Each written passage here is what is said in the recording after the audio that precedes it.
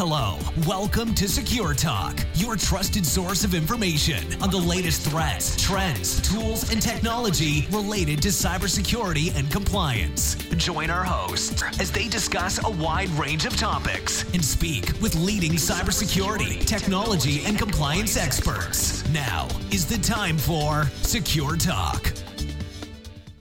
Hello, everybody. Welcome to Secure Talk. Secure Talk is brought to you by AdeQuest, your cybersecurity and compliance partner. My name is Mark Schreiner, and I'll be your host for this episode of Secure Talk. Today, we're going to be talking to Mr. Paul Clason, CEO of AgilePQ. And Paul's going to be telling us about some of the challenges related to securing IoT devices, the importance of securing them, and a unique solution that his company, AgilePQ, provides. So, hey, Paul, how are you today? Good, Mark. You doing all right? I'm doing okay. How are things in South Jordan, Utah?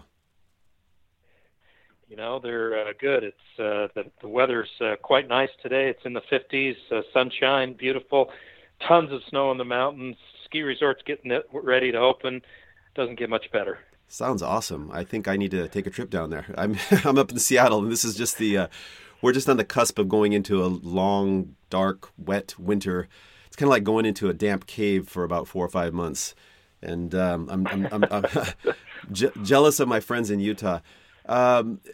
Just out of curiosity, there's come on down. I will. In fact, you know what? I'm actually planning, not necessarily South Jordan, but I'm planning a trip this winter with my boys, a mountain biking trip. And depending on the weather, we're either going to go over to Moab or down to St. George, or possibly even farther south. But we got to go out and get our vitamin D refreshed.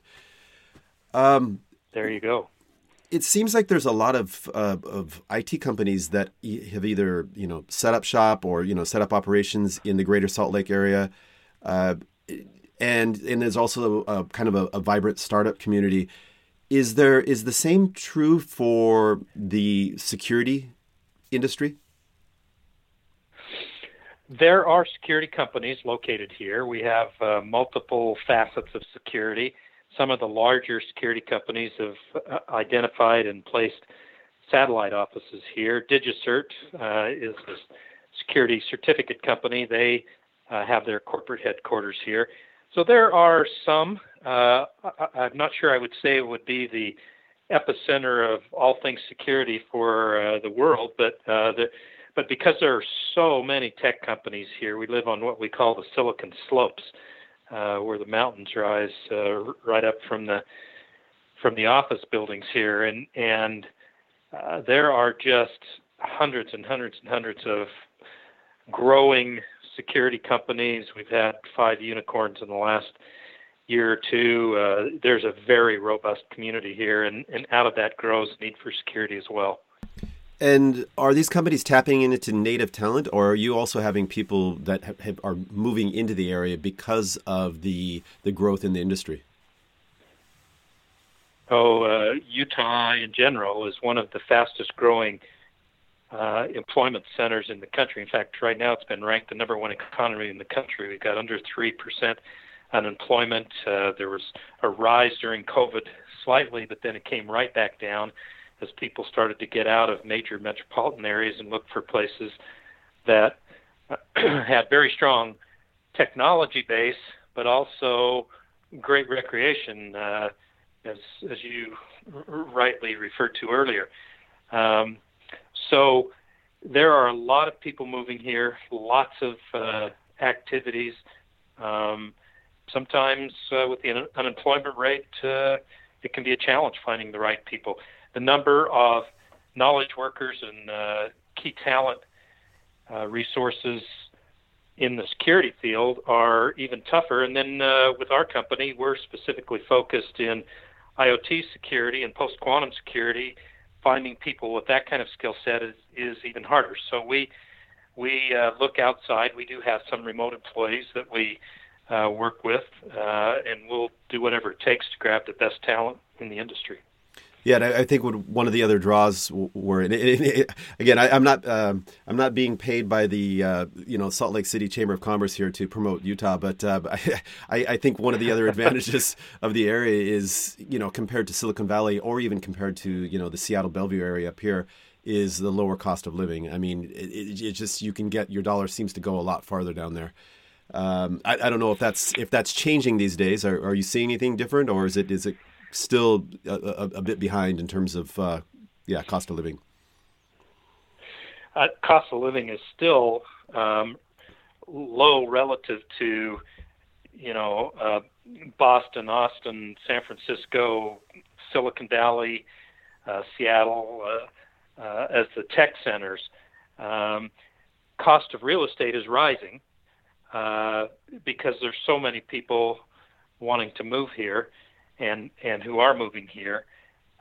When they're coming from places like Silicon Valley or even New York or Boston, the ability to get a lot more housing for your money is very, very good. I mean, you can pick up a 4,000 square foot home with a fair amount of land around in the lot here for still around $700,000, which would be a fixer-upper hovel in Silicon Valley. So, or maybe a fixer-upper condo even. I mean, it's 4,000 square feet. Oh my gosh, that's huge.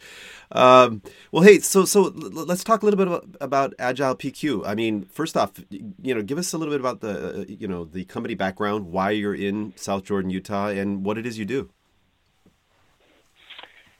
Well, we are a company that, in a nutshell, we created encryption security systems that can fit on the smallest of IoT devices and still survive in a post-quantum computing era.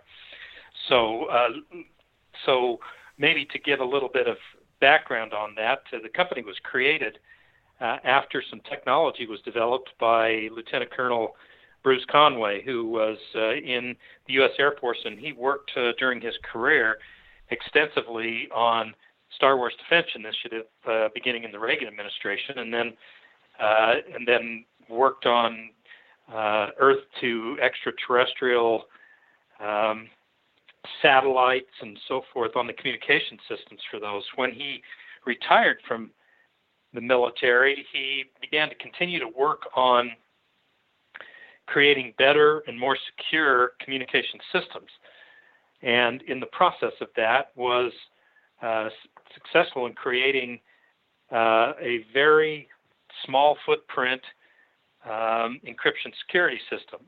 Since that time, the company has gone on to develop specific products and toolkits that allows the company to integrate a full security system that includes not just encryption, but very elegant authentication authorization systems, threat detection systems, and we're just finishing up visibility tools now where people can see exactly what's happening on those IoT devices and upstream as well, and being able to secure those.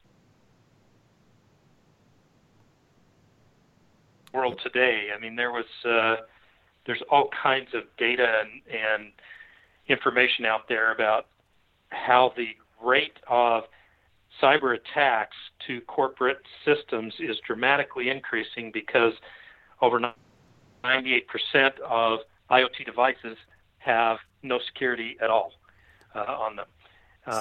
And those that do have highly inadequate security. Maybe it's a username and a password, which there's an article even over the weekend this week that highlighted the fact that there's very little security in just a username and password. They can be broken so rapidly.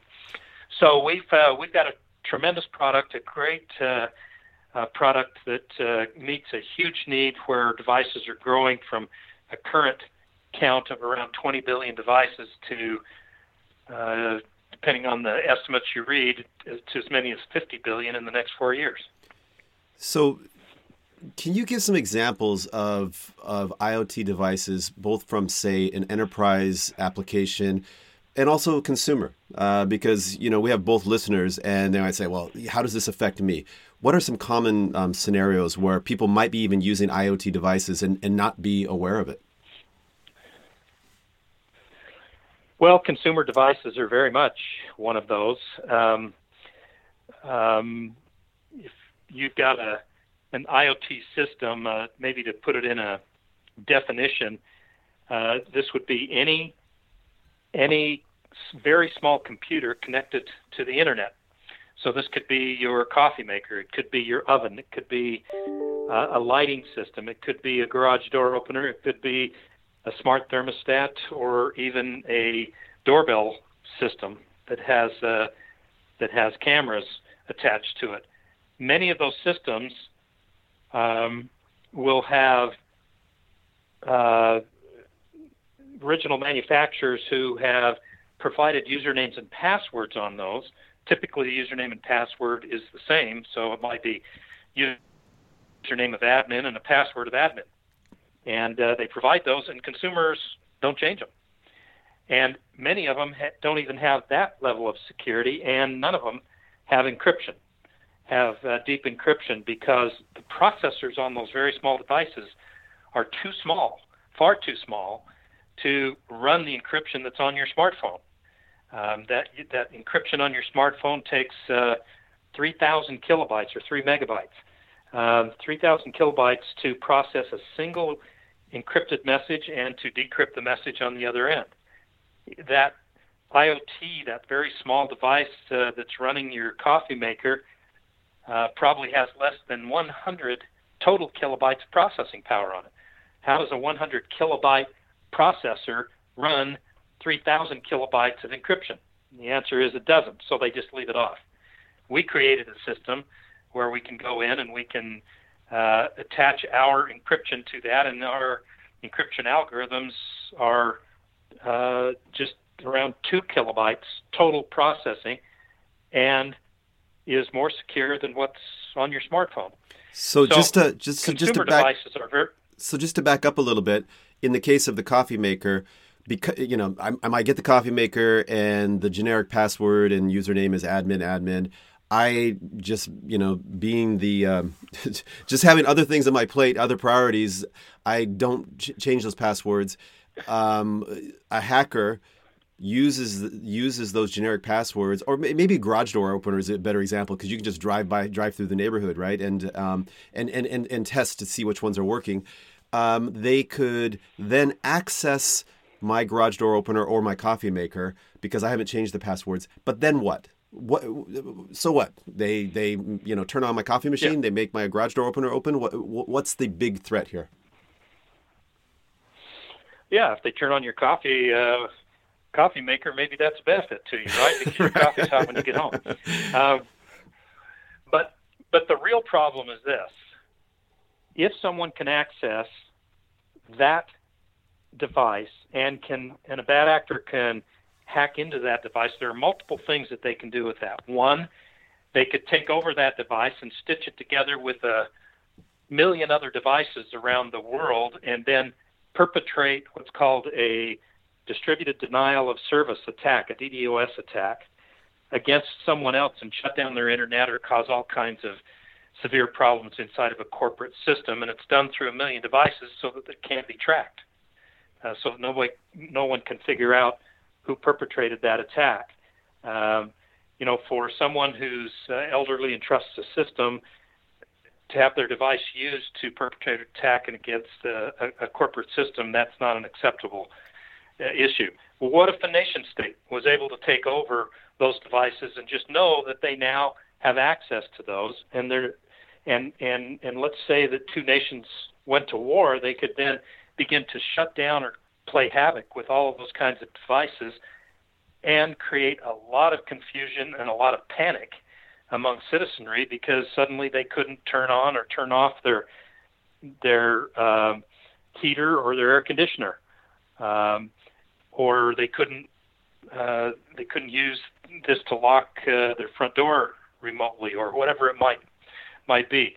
They also could ride the data stream from that coffee maker upstream to a smartphone and then to a server, and very possibly steal personal data or steal corporate data. So I talked about consumer devices, but corporate and industrial devices are the bigger problem right now, because if a manufacturing plant has tens of thousands of devices on the manufacturing floor, measuring everything from temperature to vibration to weight to flow of fluids, all kinds of things that they may be measuring.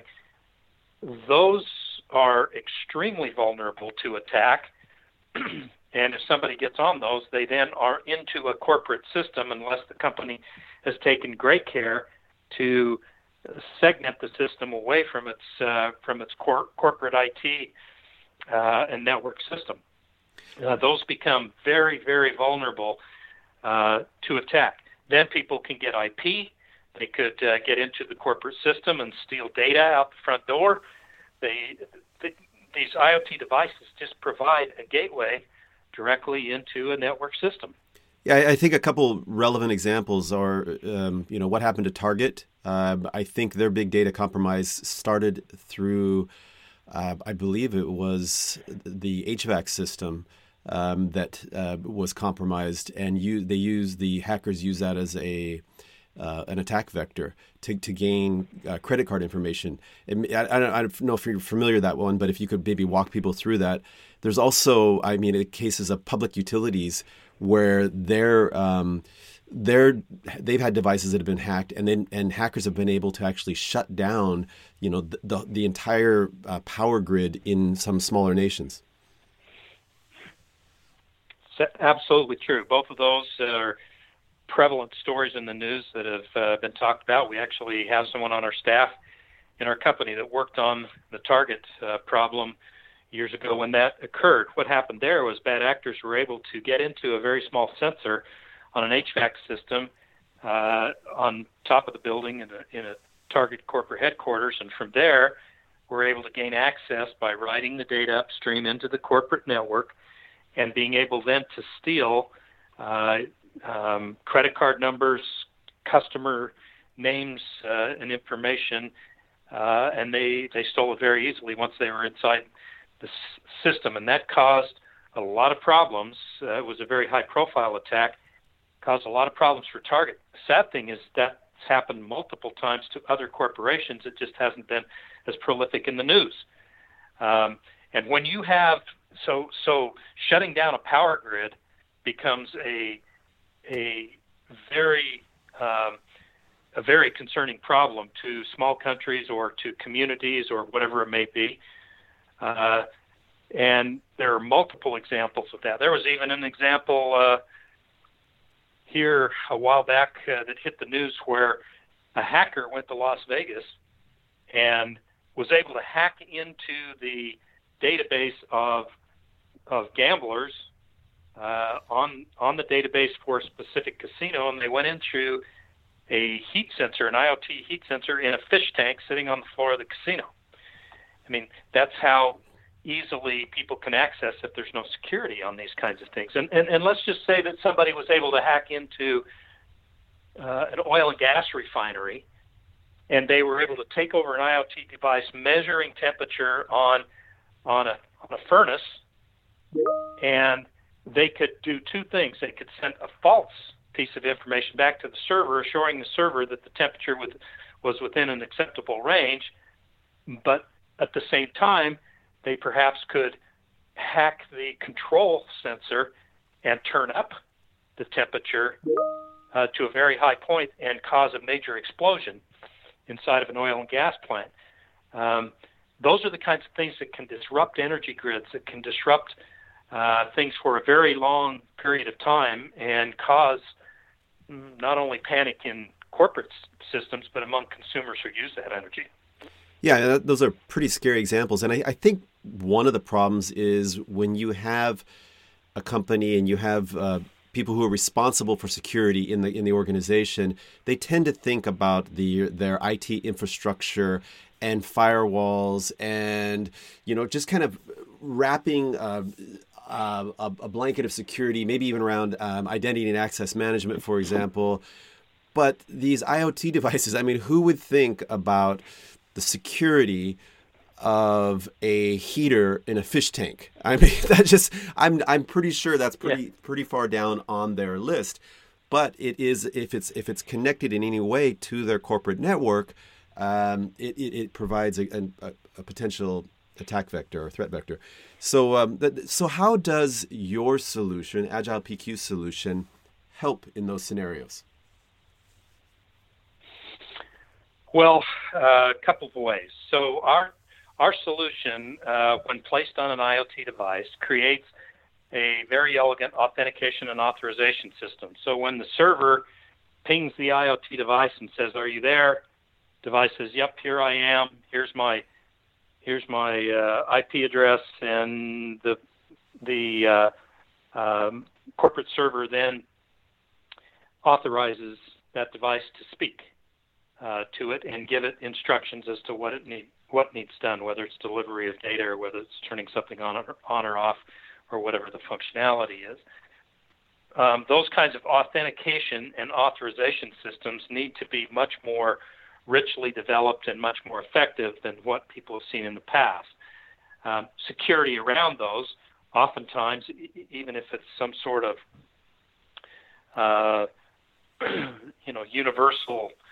universal system or a firewall, let's say, those firewalls typically companies will say we're secure, everything is within the firewall, but yet the username and password once in the firewall is the same for every one of 15,000 different IoT devices on that platform.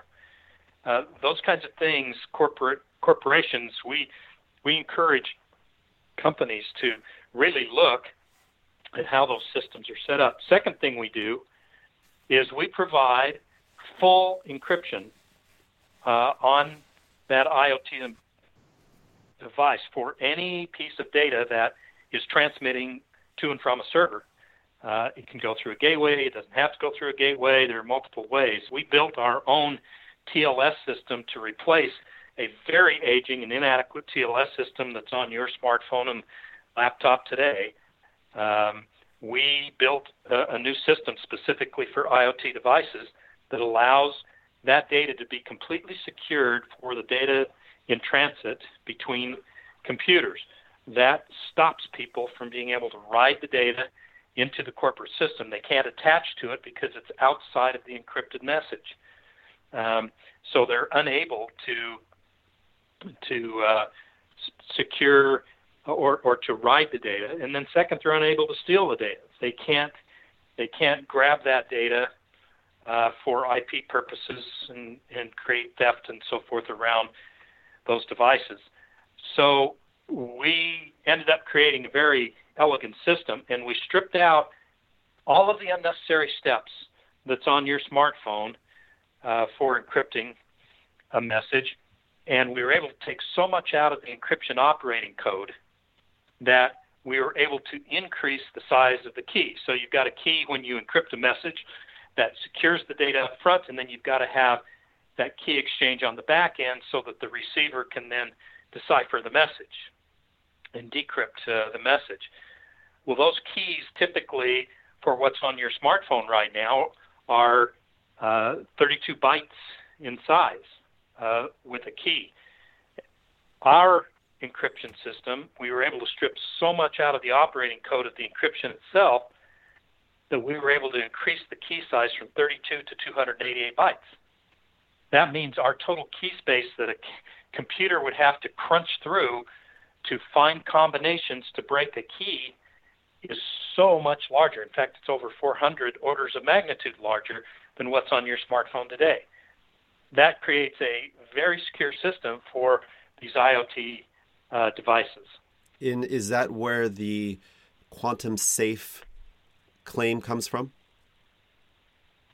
Yeah, very insightful. It's one of the things that lends to our quantum safe encryption as well, is the key space is just so large that even a quantum computer couldn't break through that key space. It's pretty much broadly accepted that when quantum computers become mainstream, they will be able to break AES 256. Current computers have already broken AES 128 and broken the IPsec system that's used out there. So we we were able to create the key space that was so much larger that it becomes quantum safe. And there are some other things we do as well to create quantum safe security. Excellent. Well, can you walk me through a typical deployment? Maybe typical is not the right word. Give me some examples of how your solution is deployed. And you know, I understand that you've got the encryption on a chip, but you know, you can't just put something, a chip on a device and say, "Hey, you're safe." How does it actually deployed across the enterprise? So our technology requires a piece of code on the firmware of a chip. So whether we built that in as part of the OEM process, or whether we do a firmware flash to a chip from an existing onto an existing device, we can get that small kernel of code onto the firmware of a chip operating an IoT device. We have an SDK that allows our people we work with to rapidly integrate our technology into either existing or future devices. Once we have that small piece of code on the chip itself or on the firmware itself, then it can begin to send messages to a gateway or directly to a server where there is another piece of code. It's a small piece of code that interfaces and completes the loop on the encryption cycle. So that in a nutshell is basically how our technology works.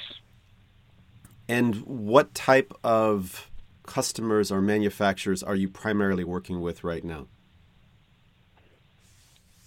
So it's been a pretty broad range of customers. So we have, as an example, one application where our technology was added to a device called an ESL tag, an electronic shelf labeling tag. You can think of this of going into a retail store and seeing a printed label for the price of a bag of potato chips on a shelf. This replaces that printed label with an LCD screen, a small LCD screen, and pricing can be changed in a business office. Pricing and barcodes and various other things can all be put on that LCD screen. Those are very, very small, what are called Class 0, the smallest IoT devices in existence, and they are vulnerable. They're extremely vulnerable. We integrated our system into the processing chip for a client, and that to be able to secure all of those IoT devices, those ESL tags. We have another customer, 2 or 3 customers that have done physical security. There's a growing use of IoT devices for physical security that can do everything from facial recognition to motion sensors to heat sensors to sound detectors that can identify between sounds that include everything from gunshots to human voices. And these physical security IoT devices are being used in many, many more ways for physical security. We have several customers doing that. We have an agricultural client. Agriculture is being pressed in the United States, especially for U.S. Department of Agriculture verification of organic materials. So they use lots of sensors and lots of cameras and ways to make sure that organic methods are used. We have an agricultural client that does that. We have an automotive client that is using our technology on automotive sensors on cars for various purposes. We have smart cities applications where in a smart city you've got sensors all over light posts and buildings within cities these days that can measure everything from number of cars going by, can actually see and read license tags, can do facial recognition. They also measure environmental conditions such as heat and humidity and cold and all kinds of other things that would give a city the ability to know if there are dangers on the roads. There are multiple other functions under Smart Cities initiatives as well. Those are taking place. All of those are types of customers that we have. We also have customers in supply chain management.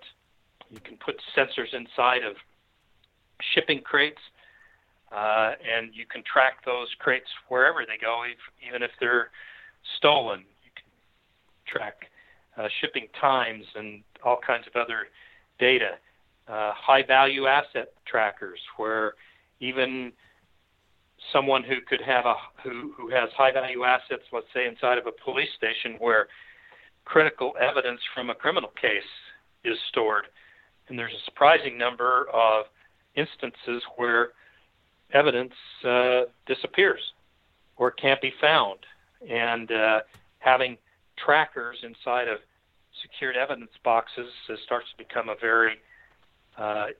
very critical thing, and it has to be secure. Those are the kinds of things we're working on, Mark. It sounds like pretty much everything. And I mean, it's with the explosion in the number of and the types of and the applications being used for IoT devices, it sounds like you're in a really good space, and you have a solution for a problem that's only going to continue to grow. Let me ask you this: how do you engage with companies? Or let me put it this way. What should, if you are a CISO, either for one of these device manufacturers, or maybe you're the application designer, or you're a CISO in a consumer of these devices, what questions should they be asking? How do they know whether what they have is good enough, or whether they need like an Agile PQ solution? What should they be looking at? So you used a term there that is actually a big problem in the industry, and that is good enough security. People oftentimes look at what they have and say, "Oh, we're good enough. We don't need to worry about this."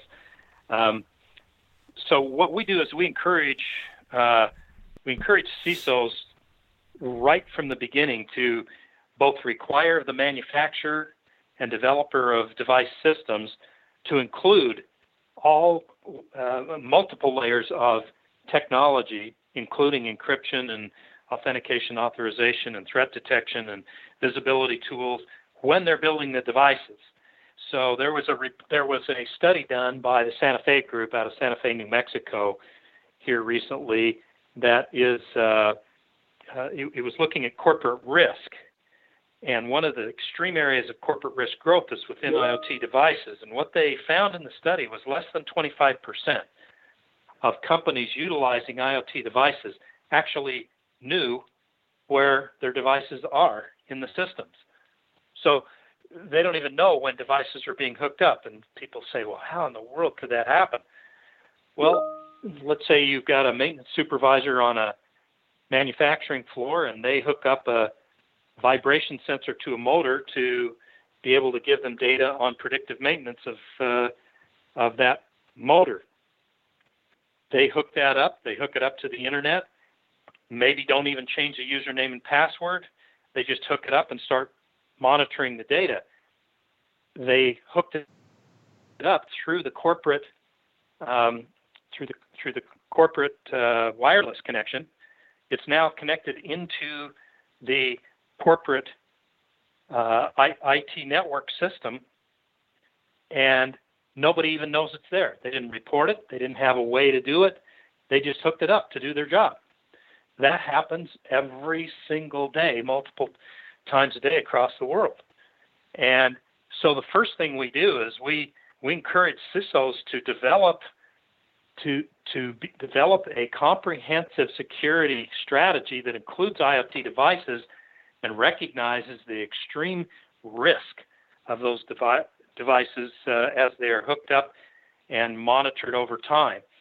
To use multiple forms of multiple layers of security, which ultimately is the best security. to have visibility into all of their devices. Using the example of the shop foreman, most of the time they'll hook that device up and there's no visibility except for in the maintenance shop that device even exists. So you've got to have comprehensive strategies and utilize tools like we and others provide to show where all of those devices are. Are they connected? Are they sending their data at the programmed intervals? Is there more data being sent than what should be? Has it lost its internet connection? All of those kinds of things are just, it seems like a no-brainer. People should do that anyway, but it doesn't happen. Well, so just awareness among the CISOs is big. Yeah, and one of the things that are the services that we provide is a shadow IT assessment or scan, network scan, and there's a couple different tools that we use to do that. We're typically focused on applications, but again, with devices, you do get applications, right? So, and these days, IoT is becoming more and more of a concern. So, the awareness is coming. How do you help, or what tools have you seen that can help these CISOs understand what their shadow IT, from the IoT point of view, from this device point of view, what their exposure looks like? Because like you said, people are hooking up devices all the time, and how are they tracking this? How are they cataloging it? How are they keeping aware of it? And all those devices, they need to be they'll have maintained, and they'll have patches and so on and so forth. So what tools have you seen that can be helpful? Yeah. So there has been a lot of companies begin to spring up that have quote unquote visibility tools that allow people to either register or discover IoT devices that are already on the system, and then to get those mapped into a corporate network system so that they can be monitored. Those companies have become very popular. There's lots of them out there. We refer to them as operational technology visibility tools. Some of them include threat detection, so that there's various methods to determine if there are threats occurring on those devices. None of them, except for us, has both threat detection and threat mitigation. That is, we both detect the threat and we protect against the threat using our tools. So I think the multiple companies out there, you can connect with them, get your systems identified as many of these as you can. If it's a machine learning system that people utilize, that machine learning allows the network system to pick up new devices that may not have been used for 30 days and weren't on the original list of devices or even included within a network system's roadmap or visibility. It can pick up on those, and it can learn from those and constantly be adding and alerting the network systems operators to other things they need to be aware of, and mapping the new tools they have out there. Those kinds of operational technologies, visibility tools are, in our mind, critical to setting up an appropriate corporate network system that has IoT devices. I think that's some excellent advice there. In terms of Agile PQ solution, I understood that with the encryption that you provide, that you can help on the prevention side. I wasn't aware that you actually have detection tools, so how does that work? And can your detection signal, if you detect an intrusion attempt, can that be piped into somebody's larger security dashboard, a SIEM or some other tool? Sure, of course, yeah.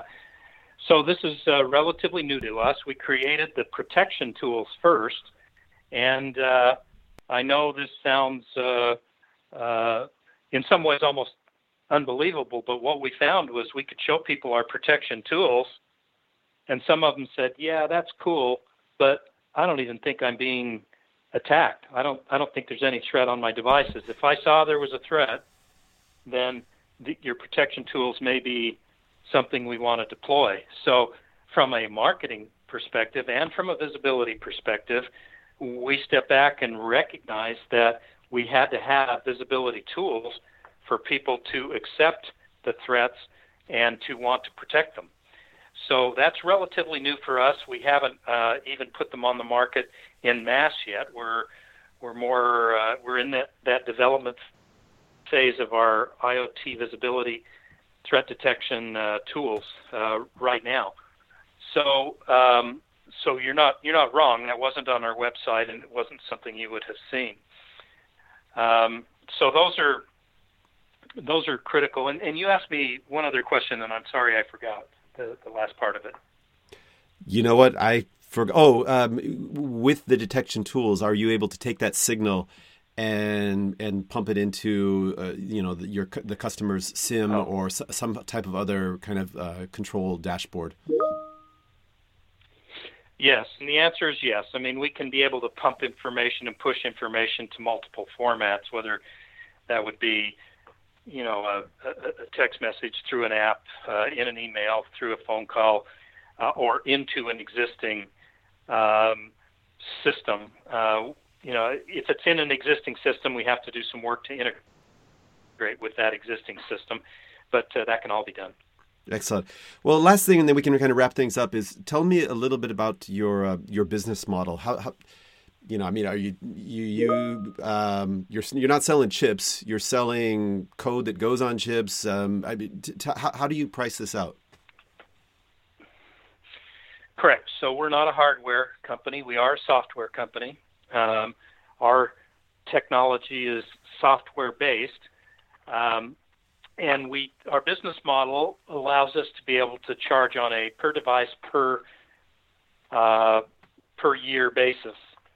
We can do it two ways. If someone wants an in-house key distribution system and all of the critical tools in-house, which we typically encourage people to do, then we just charge by the device per year, and all upgrades and changes and so forth to software are provided free through that ongoing license agreement. We do have the ability to do a SaaS model where the key distribution for the devices is handled off of a common secured server, and then people can light up devices on a per month basis. So in that case, we would charge on a per device per month basis to light that up. Our visibility tools are charged basically the same, and we can combine both of those products to create a very elegant security system on a per device basis. Excellent, thanks. Anything, any news that you want to share with us at this point, or any exciting, upcoming events that we should be looking out for? No, we are doing a lot of forums right now to help people understand both the threat, the solution, and the challenges that are both now and in the future regarding IoT devices and talking about the coming threat of post-quantum. So we're trying to do a lot of education in corporate America and among people developing consumer systems. We don't have a product, as an example, that's an app that a consumer can download and then get the information onto the IoT device in their home. This has to come from the manufacturer's side or the systems owner side. We don't have any immediate new announcements that are coming except for our visibility tools. People can watch as we roll those out in much bigger numbers and in a much more sophisticated way. Those will be coming, and we'll probably have some sales wins that will be announced in the near term coming up here as well. Those are always fun, definitely. Well, hey, Paul, let me ask you one more question, and then we'll wrap this up. When is quantum computing going to be a real thing? Well, it depends upon the report you read, of course. There are still those who believe there will not be an operating quantum computer that can break current encryption standards for another 20 years. But those people are in the vast minority these days. Some believe that it's 15, some 10. What we see increasingly is the number of people, including governments, including our own U.S. federal government, that believes that there will be operating quantum computers that can break current encryption within the next 5 years. So lots of different schools of thought around that, but I think it's coming sooner than later. That's exciting and scary all at the same time. Yeah, if you're putting in a network system right now, a new network system for a company, and those systems typically are designed to last anywhere from 10 to 20 years, typically around 12 to 15 years before they redo network systems again with new technologies. You better be putting post-quantum security in place today in order to last through that period of time when these quantum computers will be a reality. So it's pretty critical to get things moving now. And if you even look at our own federal government and what they're doing, there was a bill that just passed through the U.S. House of Representatives maybe 4 or 6 weeks ago. It's in the Senate now, that requires anyone working with the U.S. federal government IoT systems that they must have a minimum level of security on those IoT devices, and it must be post-quantum. Because they realize this threat and they realize what's coming, and that bill, when it passes the Senate, will create a minimum protection law. There are also states, and the federal government now is looking at ways to do the same for consumer protection, consumer security protection. So even our own federal government realizes the short-term need for the kinds of security we've talked about today. So is post-quantum an official term? Or official requirement? Well, so the answer is yes. I mean, you can cast out on Google, and you can find post-quantum security talked about in all kinds of places. So yeah, it is an official term. It's officially recognized as a need and a source for development. Well, what's your simplified definition of post-quantum? Post-quantum is security methods that will be able to last when a quantum computer is fully operable and able to break current encryption methods. Excellent. And Agile PQ, your solution already does that. So if anybody listening to this, does it, yep. If you're concerned at all, I suggest that you go to Agile PQ's website, which I'll be putting a link to in the description to this episode, and get in touch with Agile PQ, with Paul or one of his colleagues. Mark, I'm going to hire you on our sales team. Well said. So, hey, Paul, I enjoyed our conversation. Wish we had more time, but I wish you the best and good close on this year, and hopefully we can cross paths one day soon.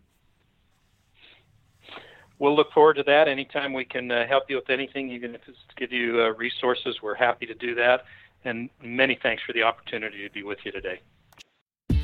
Hello, welcome to Secure Talk, your trusted source of information on the latest threats, trends, tools, and technology related to cybersecurity and compliance. Join our hosts as they discuss a wide range of topics and speak with leading cybersecurity, technology, and compliance experts. Now is the time for Secure Talk.